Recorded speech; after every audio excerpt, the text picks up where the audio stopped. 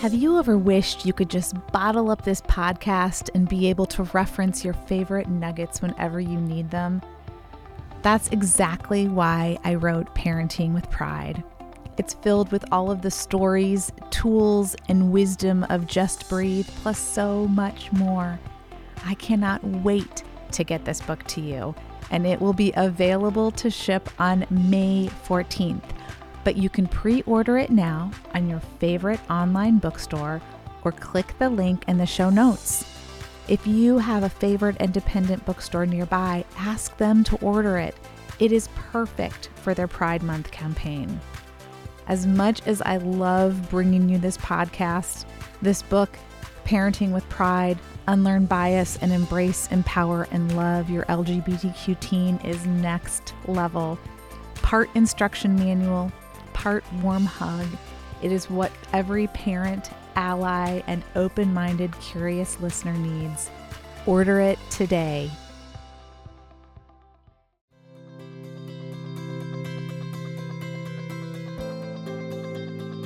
Welcome back to Just Breathe. I am so happy you are here and really, really excited to bring you another great interview.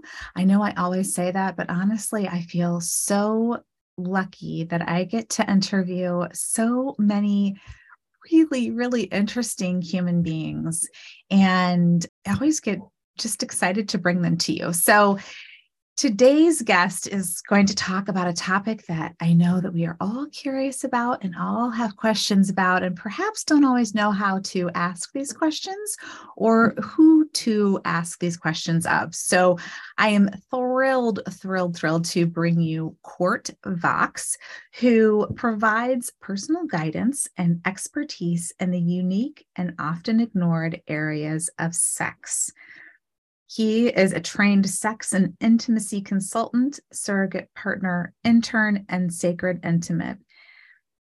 Founder of his practice, The Body Vox, he brings professional opportunities for his clients to learn about and embrace their bodies and those of others. Sex, the thing that the world is now acknowledging as so important for our general wellness, our mental health, and indeed our lives in general, is on the agenda. While much progress has been made, it is still too often a taboo subject. Court serves as the counselor of our times, breaking down the walls of shame and anxiety around intimacy and sex. Traditional forms of therapy are done through talk. The work of a somatic sex educator is to further this work via touch and body-based experiences in comfortable, judgment-free, and safe environments. Body acceptance, exploration of sensation and desires, and learning how to ask for what you want, boundary setting, and intimacy work are some of the many reasons clients seek this form of therapy. Vox is a sex educator experienced working with clients of all sexualities and genders. He continues to collaborate with fellow sex educator Pamela Madsen for workshops around the country. And without further ado, I am absolutely delighted to bring you Court Vox.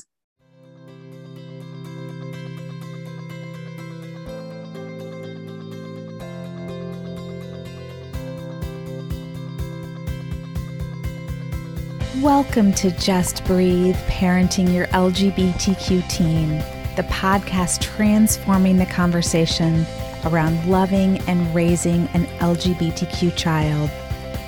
My name is Heather Hester, and I am so grateful you are here.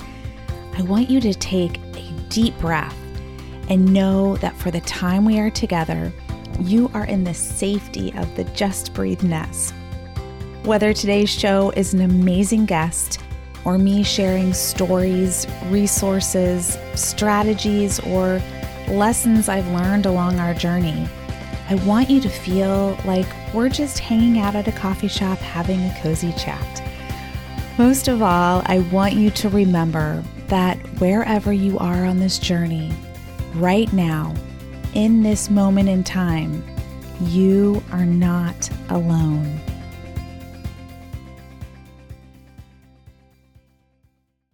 Welcome back to Just Breathe. I am so happy you all are here with us today. I'm really excited to welcome Court Vox here today with us on the show. This is a conversation I've been really excited to have, and I've been looking forward to this interview.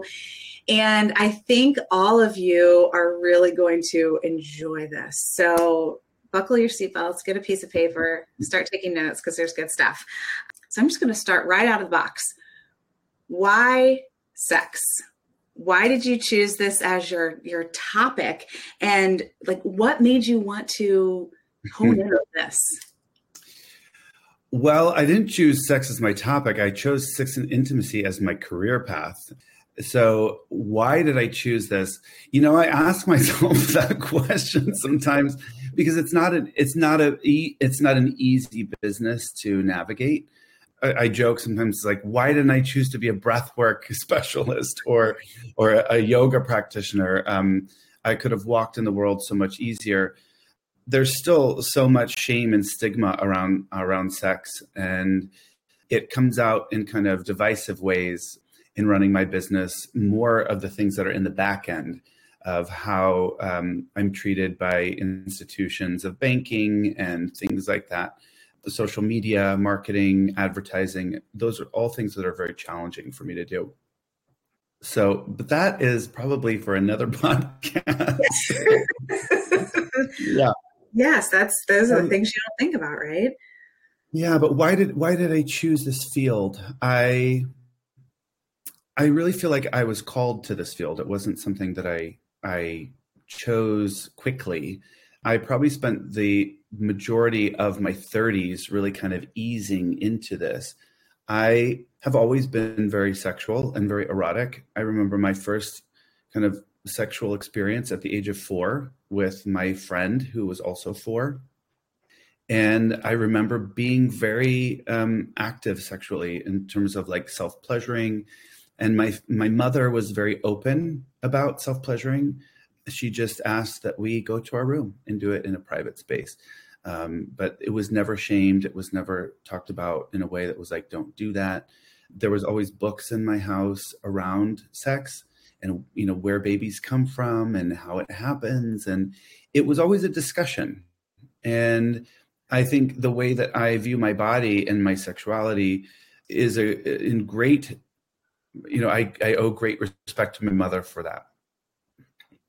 But to kind of move on, I came out when I was 19, when I came to LA, I went to UCLA.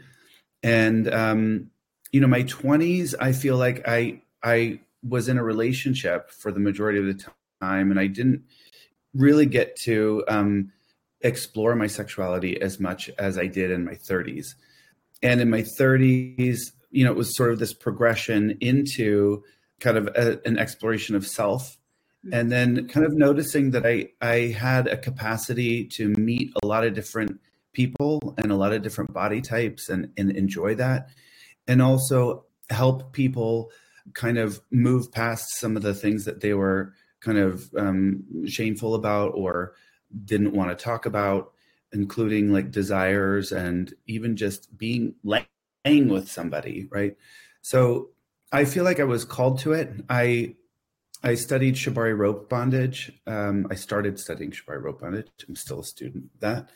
And I was in like a group class and I needed a practice partner. And one of the women in the class said, I will be your practice buddy. And she just happened to be a psychotherapist that dealt with the nervous system. And I said, I really would like to get out of the career that I'm in now, which was corporate. And she said, what do you want to do? And I said, I think I want to be a sex therapist, but not one that talks to people, one that like helps people figure things out through their body and body-based exercises and experiences. And I said, I don't think it exists. And she said, have you heard of sexological bodywork? And so that kind of sent me on a path where I studied for 2.5 years.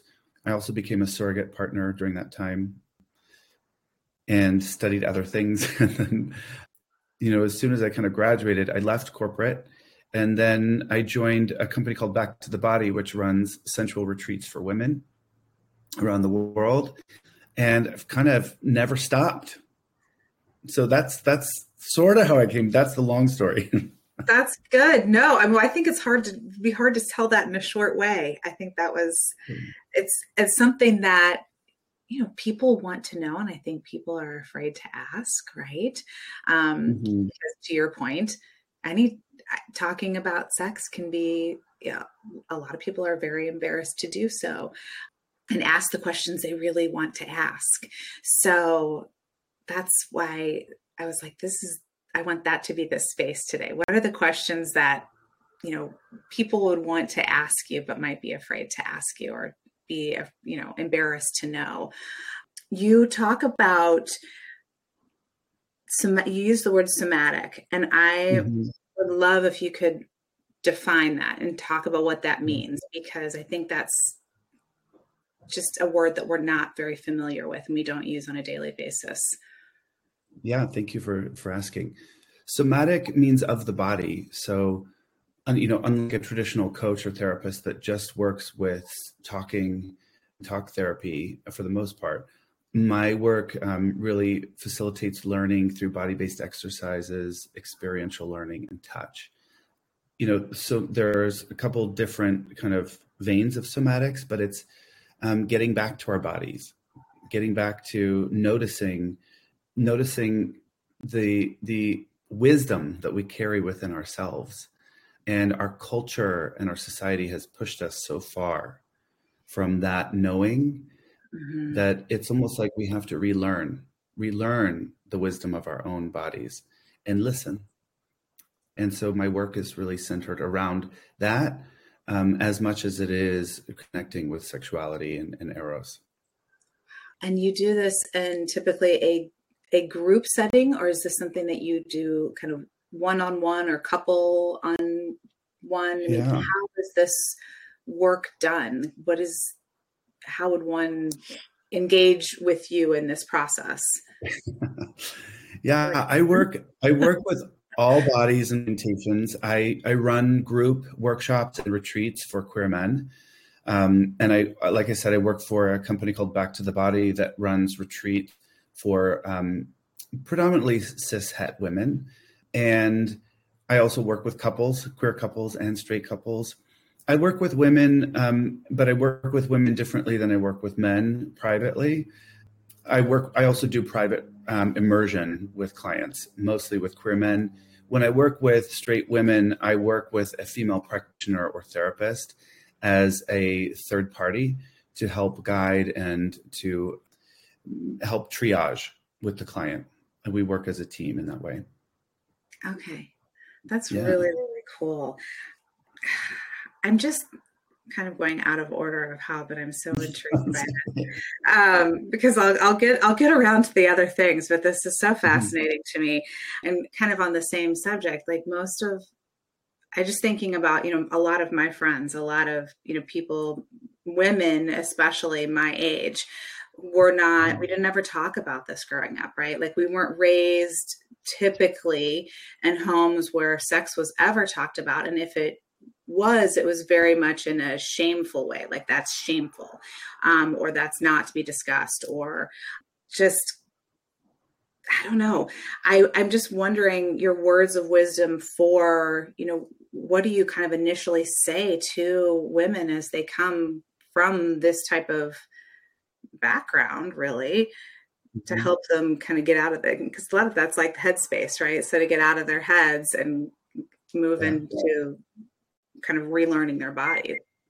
So I'm going to name that when I speak around women's sexuality and health and wellness, I feel a level of cringiness in myself. And I want to name that because I certainly don't want to tell women as a masculine identifying body. I don't want to tell women how to be. So I just want to name that women's bodies are your bodies, right? And I think that's the most important thing to identify is bodily autonomy. And so much of the experience of women is that their bodies are not their own and that they are witnessed and seen through the lens of the masculine, through the lens of men. and how women are supposed to present, how they're supposed to behave, is for the masculine, is for men, right? And so when you can sort of untangle that, the question becomes, who am I? And how do I connect to my body for my pleasure, for myself? How do I want to present for me that feels erotic and sexy and turn on for me, not for the lens in which I'm being seen? And I think that's something that straight women have in common with queer men. Is the difference with queer and gay men is that gay men are the lens and we are the seen through the lens. Does that make sense? Ah, yes, it does. Mm-hmm. Which is, another sort of layer, but it's sort of like we preen and groom and present and walk and talk and exercise and eat and do all these things so that we can sort of be accepted and fit into a cultural narrative of acceptance from the masculine. Right. And I mean, specifically, yes, which is so interesting because I'm really seeing that now with my son as he's 22, almost 23. And just over the past few years, how that's, kind of shifted and, and really kind of tapping into that. So it's interesting to me. And I think, okay, the quiet voice says, okay, is there something I could be, wisdom that I could be sharing with him to perhaps, just kind of spark another thought, like, here's another way of thinking of this, right? Because as you and I know, you don't ever tell your kids anything because they will do the opposite. Right. I think, that's always that has always been my approach with my son, who's now 19, around discussion around drugs and discussion around sex, is that I've always presented it as choices, right? So, these are the choices that are going to come your way. And in choosing to have sex, you're also choosing to open your body and open your spirit to someone. And I guess, my invitation to him was always to look inside yourself and notice if you're ready for that. Are you emotionally ready for this connection to happen? And if the answer is no, maybe, it's not the time. And I think, from what I know, he did wait until he felt he was ready, and he was with a girlfriend that he'd been with for a year. And it was a beautiful experience, right? Same thing around drugs of, look, you can choose to do all these drugs. And in choosing that, you may also be choosing a life of addiction. You may be choosing a life of poor health, right? These are all the things that kind of come with that. It's not speaking, it's just as a language nuance of, speaking about things as choices rather than repercussions. Because as you said, you tell a child not to do something and they want to do it. Right. And so as parents, if we can simply present the information of, this is a choice. And with those choices, you are also choosing this. Right. And same thing with sex of, if you are choosing to have sex as a young person, you are choosing this emotional experience, this physical experience. And also, you are choosing, if you're choosing not to use a condom, you are choosing to open yourself up to pregnancy at a young age. Is that something that you want to choose? Right. Or do you want to wear a condom? Right. Right. And also all the STDs and STIs that come with that too. Those are important conversations. Well, they are. And I think that that's something, I mean, you and I kind of twofold here. You and I touched on this before we started recording, but the things that, we wish we would have known or wish we would have, back when we started parenting, right? So that we perhaps could have started, I know for myself specifically, started these conversations so much earlier in a way that they were conversations and not well, just don't do that because it's scary, or don't do that because you could die, right? Because that's so not effective at all. And all it does is close them down and freak you out. So I think that, this is such a helpful conversation in being able to really just open up and just, even if it is uncomfortable for you, to know Mhm. these kind of conversations are so much easier because we all know what the choices are, right? So we can have this conversation and here are all of your choices. Do you have questions about any of them? Do you want to know more information about any of them?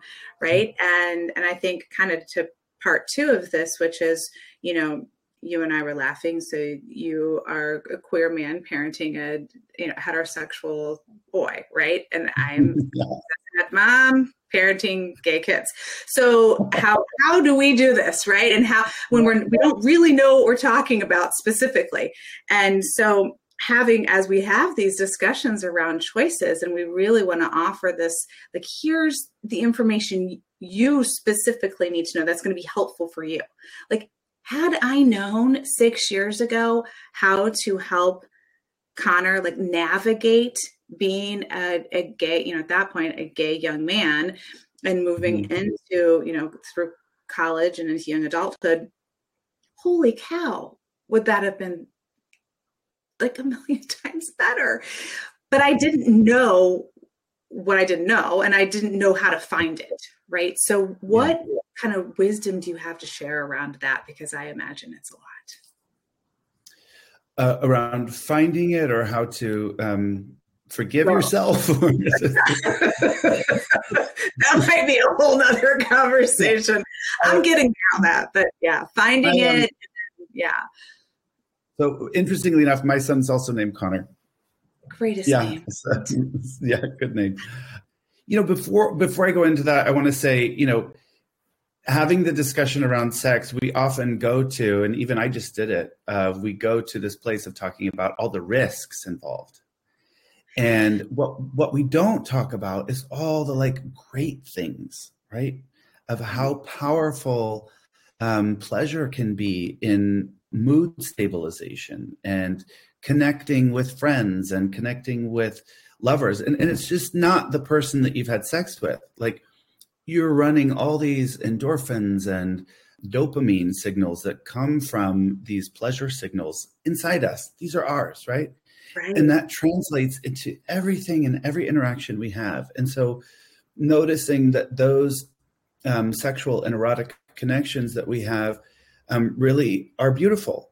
And if we can have that conversation, that pleasure is healing, pleasure is valuable, that's counterculture. Oh my God. That's a counterculture conversation. And to start having that early on, I think is really important. Absolutely. I mean, yeah, go ahead. The thing I also want to talk about is with children is bodily autonomy. And, I remember as a child, my mother would sort of pass me off to relatives or friends to give them hugs and kisses. And it was sort of this she just, to hear her talk about it, she just loved me so much that she wanted other people to love me as much as she did and to share that. Right. And I look back on that, and I also remember times when I didn't want to do that. And the conversation was not, it's okay, you don't have to. It was, come on, it's Uncle Joe or it's Uncle Mary or, whatever it is. They're happy to see you. Give them a hug, give them a kiss. And that actually sends the signal to your child that they're not in control of their body. And so to say, it's totally fine if you don't want to be affectionate to these people. Thank you for trusting yourself. That is a different conversation, and it's the conversation that I think really needs to be fostered with our children now. Also, just talking about bodies, as your children's bodies change, commenting on how they're gaining weight or losing weight, or they're too thin, or they're too big, or they're eating too much, or they're not eating enough. And it's just a lot, right? It's a lot to hear from people at school. It's a lot to hear from teachers and to hear from media, and then to also be hearing it from your parents. It's just something that we have to stop doing. It is. The kind of inconspicuous body talk. And even, and this is something I look back on as a gay man, of dealing with my own kind of body dysmorphia issues, and doing it in front of my son, of, oh my gosh, I need to go back to the gym. I need to lose 5 pounds. I need to run. Oh, I feel so fat. All these things, they just don't send the best messages of body acceptance and body sort of friendliness with your body. Yes. It's so true. And it's something that's so ingrained in us that we don't realize what we're doing. And it's such a cycle breaker moment to be able to be aware of that and to be aware of your wording. It's something that we've been doing in our house. I love that you brought that up, because it, something that all of my kids are very sensitive and aware of. And so we've had many conversations around this, and I'm 100% guilty of saying, oh my gosh, I don't like the way I look, or I feel overweight, or, all the things you kind of just named. I need to get back to the gym. Blah, blah, blah, blah, blah. Right. And learning to shift that and say, I want to feel healthier. So I personally am going to shift the way I'm eating, or I'm going to do this because this makes me feel better. What are the things that you like? And I have, these big conversations around what they like what makes them feel good. And, but it's definitely a rerouting of the narrative, right? Because that's kind of, again, that was very, I think, generational, and a generational cycle that we have to break so that our kids can go forward with a much healthier view of eating, working out, and loving, which all will come to loving their bodies. The word integration is often talked about. It's like we do this work and we integrate. Like, what does integration mean? And integration is sort of like when we have this felt sense of something in our body, and then we have also language to talk about it and language to speak about it in maybe a different way that sort of aligns with this rerouting of our nervous system and rerouting of narratives that are really deeply part of our lineage and our ancestors, right? Of our mothers and our fathers and our grandparents, these messages that have been cultivated. They've been being cultivated for many, many years.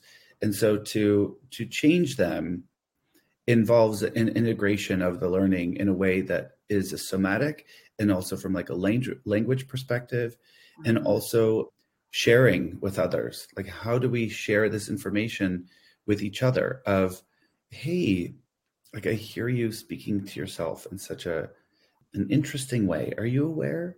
Are you aware of how you're speaking to yourself? It's affecting me too. And again, that's another language of stop talking to yourself so negatively, as opposed to, hey, are you aware of how you're speaking about your body right now? No, how am I speaking about my body? Well, you just said that you're fat and you need to run for 12 miles. Oh God. And you're like, oh God, wow. I did say that. Wow, that's not really kind, is it? It's allowing people to come to their own conclusion rather than shaming them for the shameful feeling they're already having. Right? Piling on. Oh my gosh. Yeah. Well, it's such a great pattern interrupt. I mean, to be able to kind of that moment, stop it, stop the thought and become aware of it and think, okay, help not only yourself, but someone else think, okay, well, how can I look at this differently? How can I approach this differently so that, I'm taking care of me and just taking care of me, not even in a better way, just doing it. Right. I think that's such a big thing.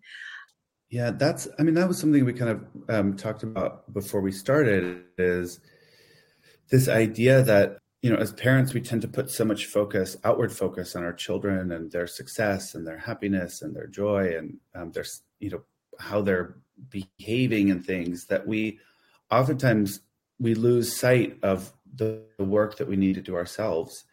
And just in sort of the reframe and the reorientation of our own connection to our bodies and our own sexuality and our own eroticism, our own life force energy, by way of embodying those things, we are teaching our children, right? Not by telling them, but by doing, as by setting as an example. So self-care and self-advancement and self-growth is a really big part of being a parent. It is. I think it shifts the relationship. So, 180 degrees. Mm-hmm. Definitely with yourself, 100%, but with your child, because they, even if you aren't saying anything out loud, they see the shifting, right? They're constantly taking note, right, of your actions, of your behaviors, of your words. So it is powerful. It's really powerful. I'm in the, just like this made this pop into my head. And when we were talking about this earlier too, I'm in the middle of writing a book, and I'm working with my editor right now. And a lot of this book is the personal work that as a parent you need to do in order to be the best support for your child, in order to support them in their coming out process and as they navigate. And I initially was getting a lot of pushback. People just want to know what to do for their kids. They don't want to know this other stuff. And I was like, well, unfortunately, yes, I get that, but this other stuff has to be done, right? So I'm not wavering on this being in there, because this is important. And this was such an important, like, incredibly valuable lesson that I learned that I didn't know that I was allowed to do. Like, that was mind blowing to me, that I was allowed to take care of myself. I can't be the only one that thinks that. Right. So, yeah. And, in doing that, you also give permission to other people to do the same, right? As a parent and a mother, and as a father, to really insist on your own advancement and your own growth, and be able to share that with other people. It's like, I could be doing the same thing. That's available for me too. If you're open to it, I'd love to talk about this article that's written by a colleague of mine named Kai Chang Tom around gender. Yes, I would love that. Yes, please.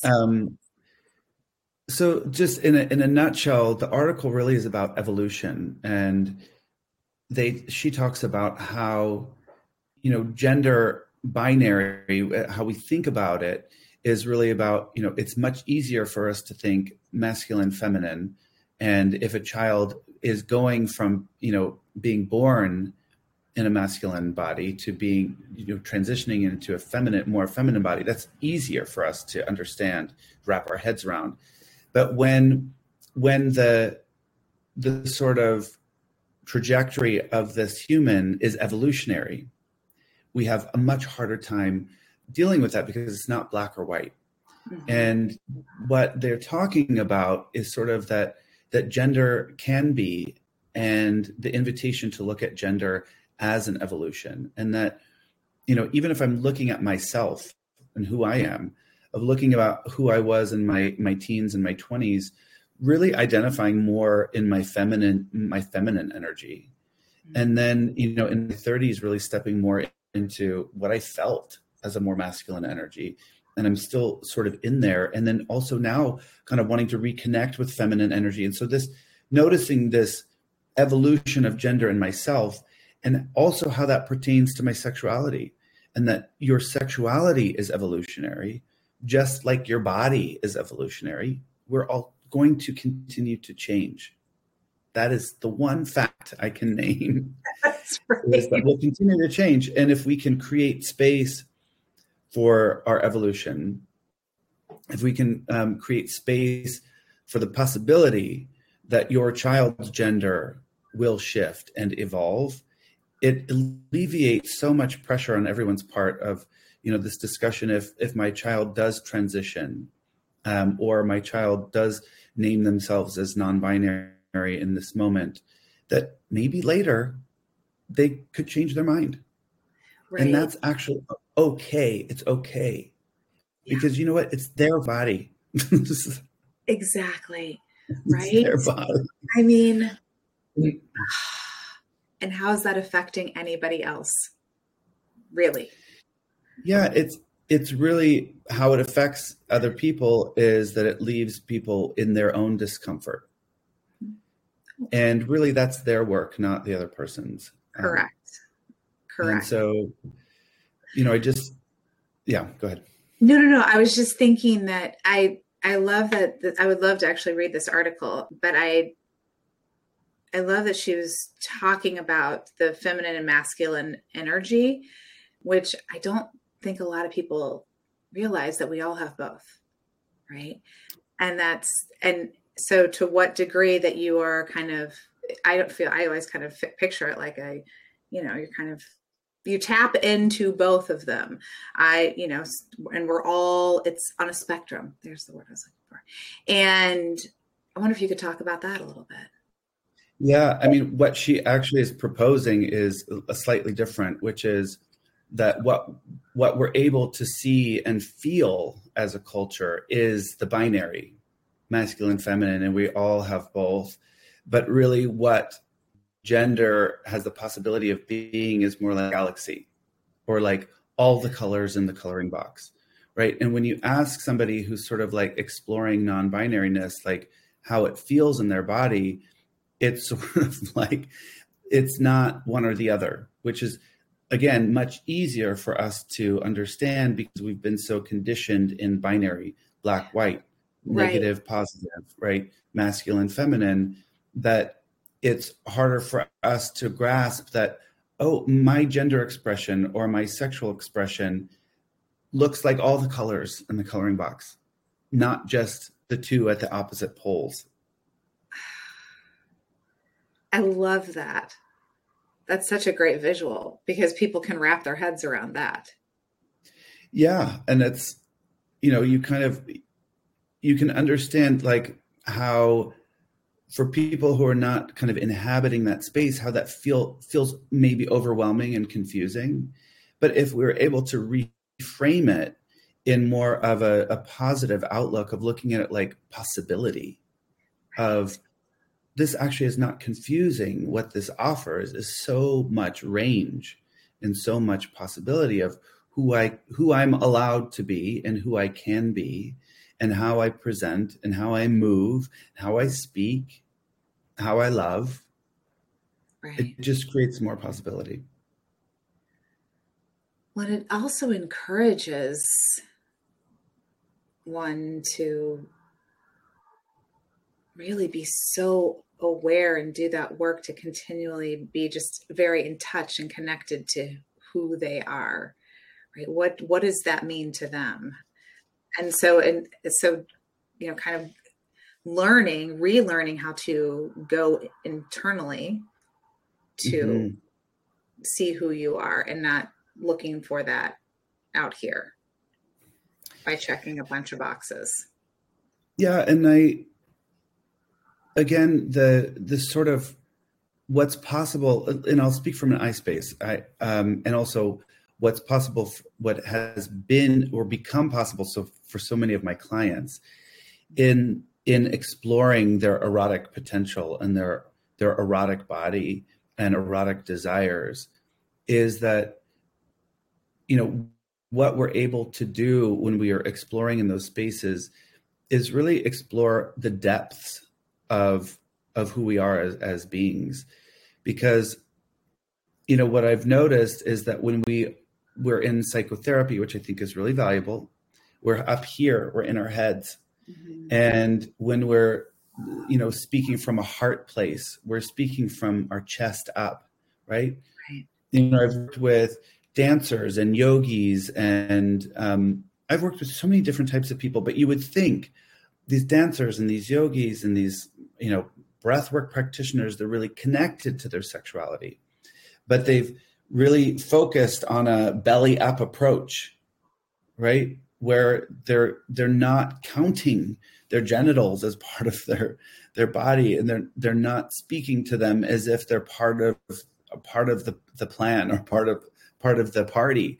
And so to start to include your genitals, to include your sex as part of the conversation is really important.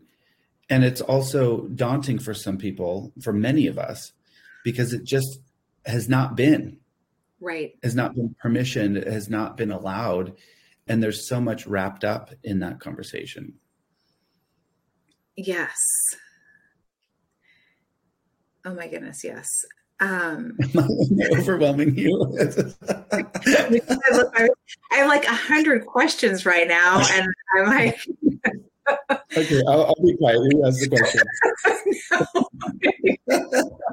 That's just the best way to put it.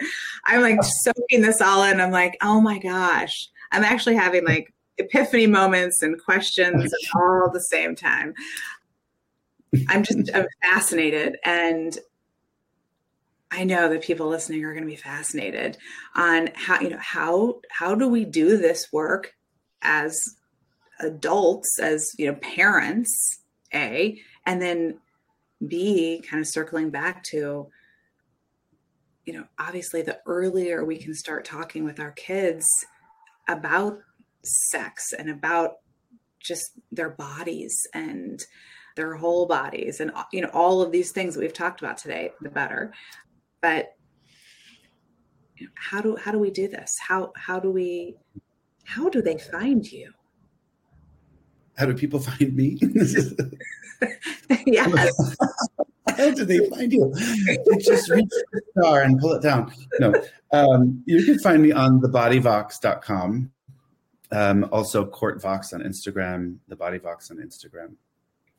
Okay. Well, I will be posting that in the show notes for sure. But let's say, there's a group of people that are like, yes, this is work I would like to do. I need to do. Is this something that women would, come as just a single person, or do they come as a couple, or how does that work with your retreats? So the women's retreats that I work, back to the body, they're for individual women. And next year we have so many offerings. We have some programs that are sort of entry level, and then we have programs that are a little more advanced. And so there's sort of something for everyone.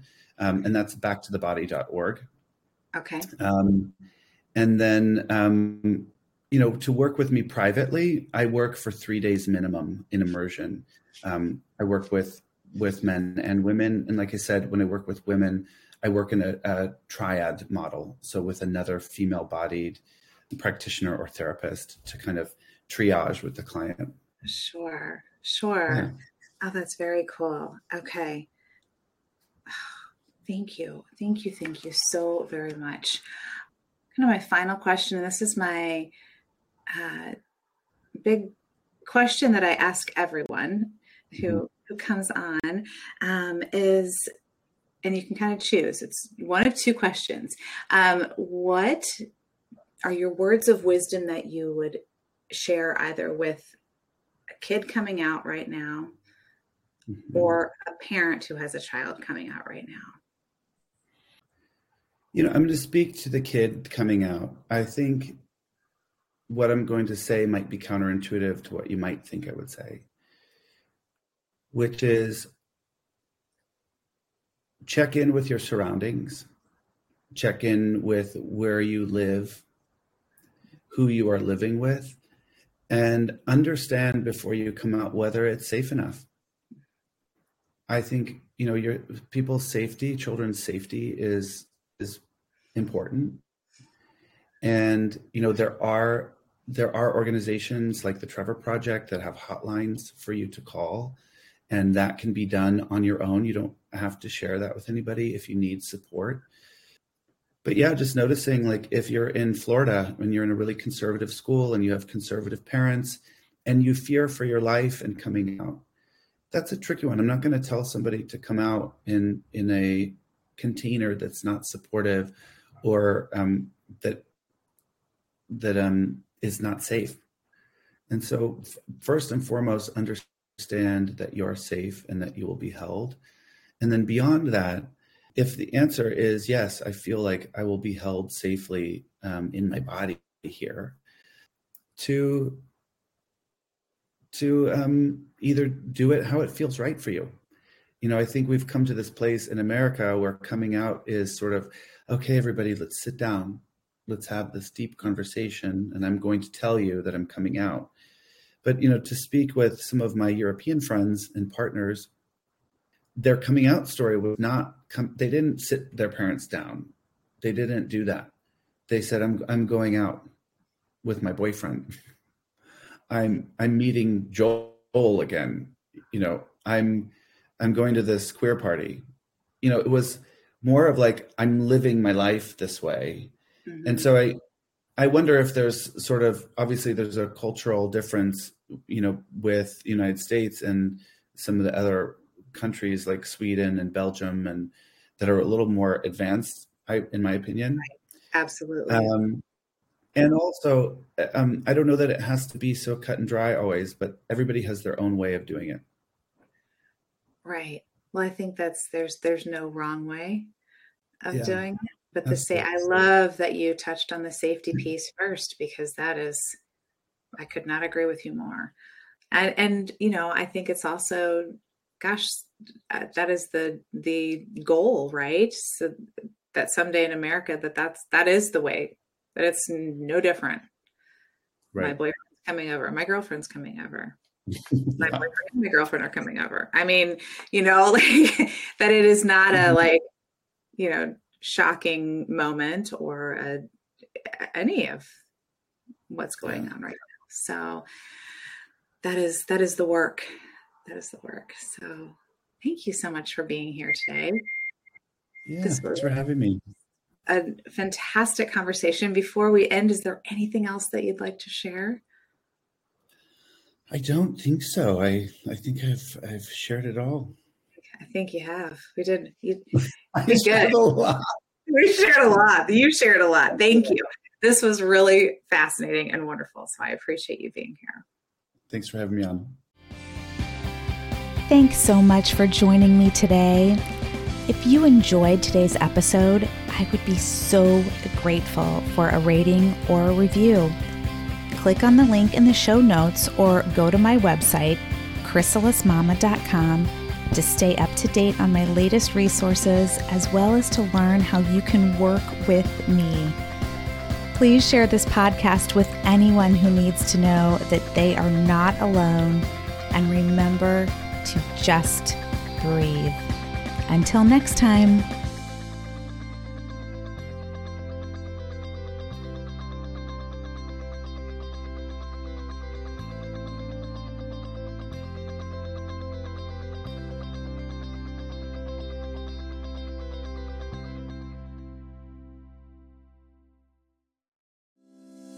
Does the thought of using pronouns respectfully or understanding certain terms in conversation make your palms sweat a little?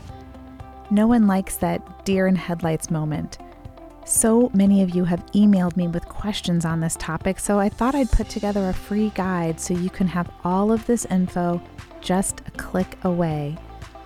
Pronouns Made Easy covers pronouns, of course, but also includes information on some of the most common confusing words and concepts, as well as a list of timely resources. Who can say no to a free lifeline, right?